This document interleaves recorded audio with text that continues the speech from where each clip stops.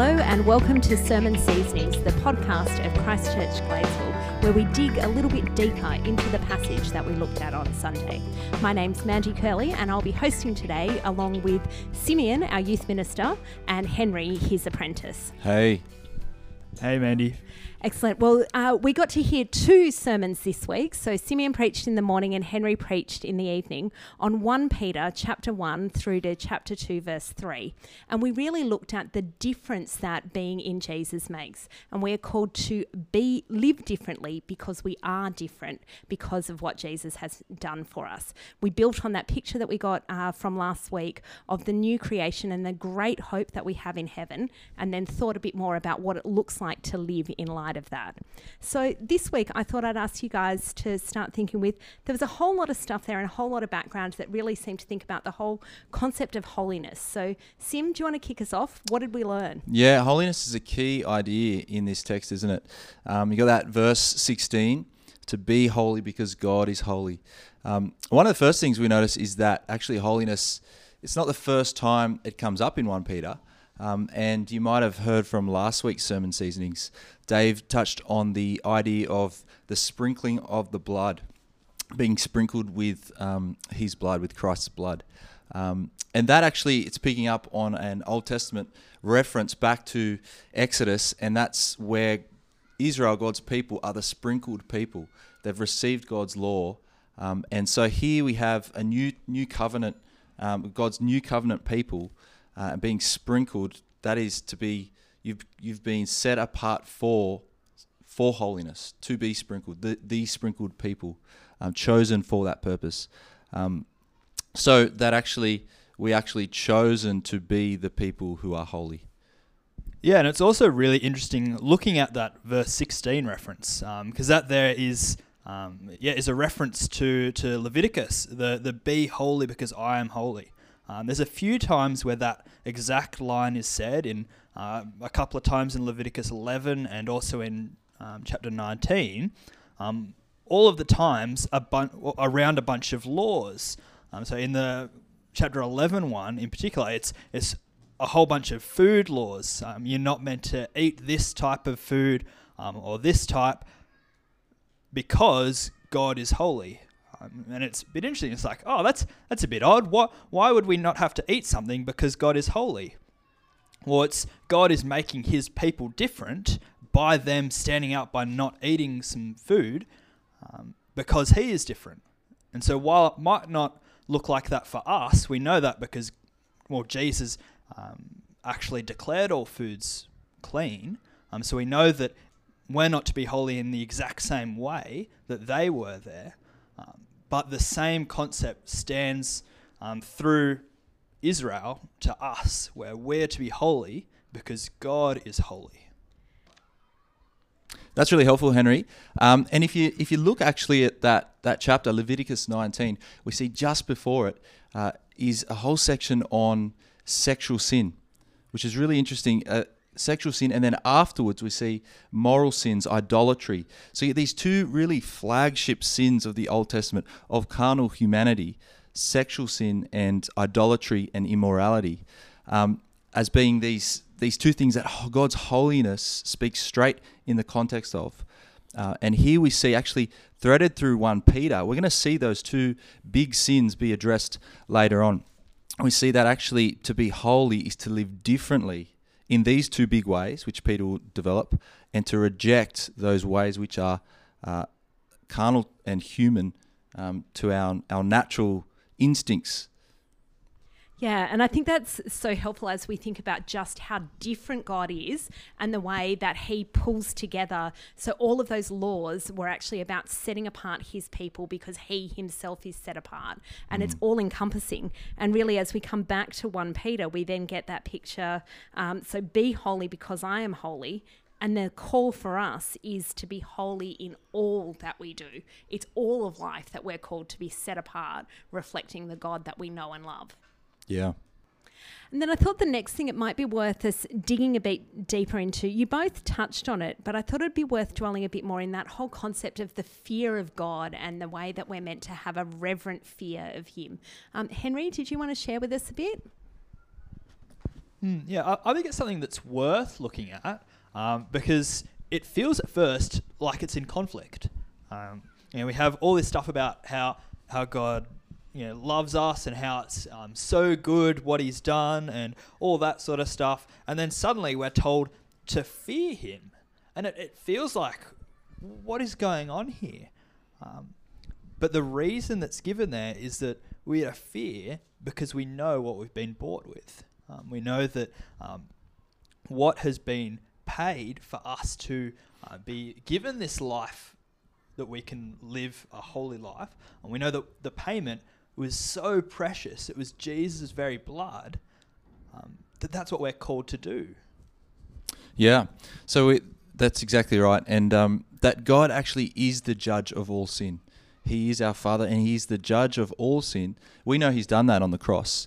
And we know that calls us to live life in light of the very serious fact, isn't it, that Jesus has given his life, that precious cost to redeem us from sin.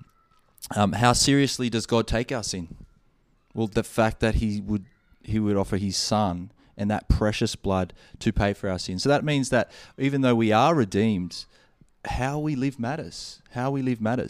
And we should live in reverent fear of the one who we lived before and who is the judge of the world and of all sin. It means we shouldn't be taking our sin flippantly, should we? But it's very interesting that he's also our Father the whole time. It's a relational connection there. It's funny there because it feels like it's not in relation. Like most of the time you fear someone that you don't really know. You fear their power, you fear etc. But here we're calling on our Father. We're calling on him as the one that we know is all of these great things. We know that also, like, he judges impartially. It's fairly. It's not like he's picking on certain people, but he's our Father who loves us. And it is because of that and because of the truth of the gospel that we're called to take our sin really seriously. It actually does matter. I don't know about you, but sometimes I can find that a huge challenge. Yeah, it can be. It's one good analogy a wise man once told me. You can imagine someone who's gone to university, and to get there, their whole family had to mortgage their family assets, their house. And you imagine that person at university, if they took university lightly and didn't study and were failing exams, you think, what does that say about the precious price that family paid to give that child an opportunity for a better life, for a different life? We have been redeemed at such a cost, and we live before a holy God who will judge all sin. His judgment has come down on his Son Jesus on our behalf, and so we need to live out our life in reverent fear of him and knowing that we have been saved. And I wonder, it reminds me a lot of the C.S. Lewis, the picture that you have when Lucy meets Aslan. And so she is there and she kind of is asking the question of like, is he safe? Because he's this lion and he looks scary. And she's all worried about that. And it's like, well, no, he's not safe, but he is good. Yeah. Yeah, it's great. It's a great line, isn't it? He's the God of the world. He has all power. Of course he's not safe. He will judge the world, but we know him as Father. And what a comfort, what a great thing that is. Yeah, and I guess that's the thing, isn't it? That we actually are different now. We recognise the cost and the privilege that it is to now be different. And so, of course, we're going to live different because we have this new identity. We are different from the rest of the world. And so we're not going to live it out begrudgingly or like we don't want to live differently. But actually we see, no, it was great what's been done for us. Let's go do this now.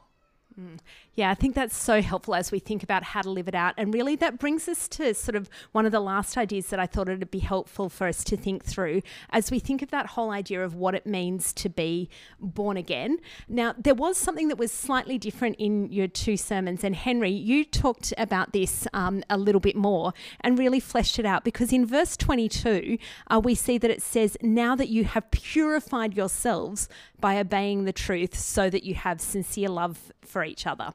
So can you flesh that out a little bit for us? Because I'm pretty sure that it's not saying that, well, now we go about winning our forgiveness by being obedient. No, it would be really odd for Peter to just suddenly say that our salvation depends on our actions, wouldn't it? He spent a whole chapter telling us how much God is doing for us, so he can't suddenly be saying that everything depends on us. And yet I think Peter is saying that our response to the truth matters. The truth there in what we've just seen in verse 21 and 20 and what was paid for us in verse 18 and 19, our response to that matters because the truth matters. Our response to what God has done, well, that really matters because now we are different. And so if we don't live different, well, it's almost like, are we different? And so we're purified by obeying the truth about what God has done, right? So receiving the message, receiving the salvation that he has, that precious price that was paid for us. So being born again is the idea that comes out of that. We have been born again, not of, as it says, a perishable seed, but an imperishable seed, the living and enduring word of God. We have been purified, we've been changed by obeying the gospel, by obeying God's word, to a new life of loving one another deeply. And that all comes about through this idea of the new, being born again through the word of God. A fascinating idea. Yeah, and I like, so that those verses 24 and 25 there is a reference back to Isaiah 40.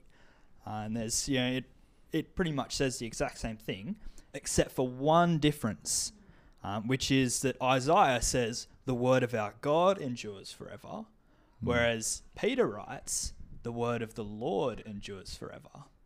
Now, I think it'd be hard to land anywhere like this is exactly what this means, because unfortunately we don't have Peter in the room with us about why he might have chosen to done that. But maybe just a speculation, I think we could definitely say that, well, there's a continuation here. We've moved, actually, it's the word of Jesus that matters. It's the word of our Lord that matters. We need to be listening to Jesus. It's his word that brings new life in us. And you get, I guess, some of those images, New Testament images of the mustard seed that comes into a tree. We've been born not of a perishable seed, like the Isaiah reference there, of grass. That seeds that scatter and they come up quickly and they die like grass does. But a seed that grows into a great tree, an imperishable tree. I think of Psalm 1, the tree by with roots in living, nourished by living water, the word of God. And that is the tree that we have been grown into. We've been born again to be not like perishable grass, but by a tree that grows strong in God's word, a new heart, a new foundation. And that is the word that comes to us at conversion, but the word that grows us. And we see that it's this word that we have tasted, God's goodness in his word, that has saved us and released us and grows us to a new way of living. Yeah, and like that's also the incredible thing in Isaiah 40 there, where what is this word of God? Well, it's actually the good news of the sovereign Lord coming with power. Like, it's the good news that Jesus has come now. And that's why it's in particular the word of our Lord, because it's all about Jesus. and the good news of Jesus. That's what saves us. Yeah. And now we've been born again. And it's interesting there, the way that it then picks up some of that language of us like babies, that we are then in verse 2 of chapter 2. We are like newborn babies to crave the pure spiritual milk so that we may grow up in our salvation. So kind of that image continues again to you're born again. So as babies grow up into these full adults that are trusting and depending upon the Lord. Yeah, it's a great picture, isn't it? Not that we are all infants, but that we have been born again by this word, and that we are to crave this word as we grow up through this imperishable seed, as we are growing into that strong tree, if you want to take that image, but that we are to have a craving for what will nourish us and bring us spiritual life every day. That's Peter's encouragement to us, to crave what will grow us. Well, can I now actually land it on you guys personally? Because this has been a great passage for us to think about and to really think about how we can live differently. So can I ask each of you to share with us what particularly challenged you as you think about how to live differently in response to God's word? Yeah. And just as we were talking about then, I think one of the things that has convicted me is of the things, I think some of those relational sins that are in there, deceit, hypocrisy, slander, some of those things are very subtle, but they're sins deep within us. And I think actually ridding myself, do I actually examine my heart before others? And probably I don't enough. I think I run around too busy and I let those things come in. But the other one is that I've been told I need to crave pure spiritual milk. That can be hard.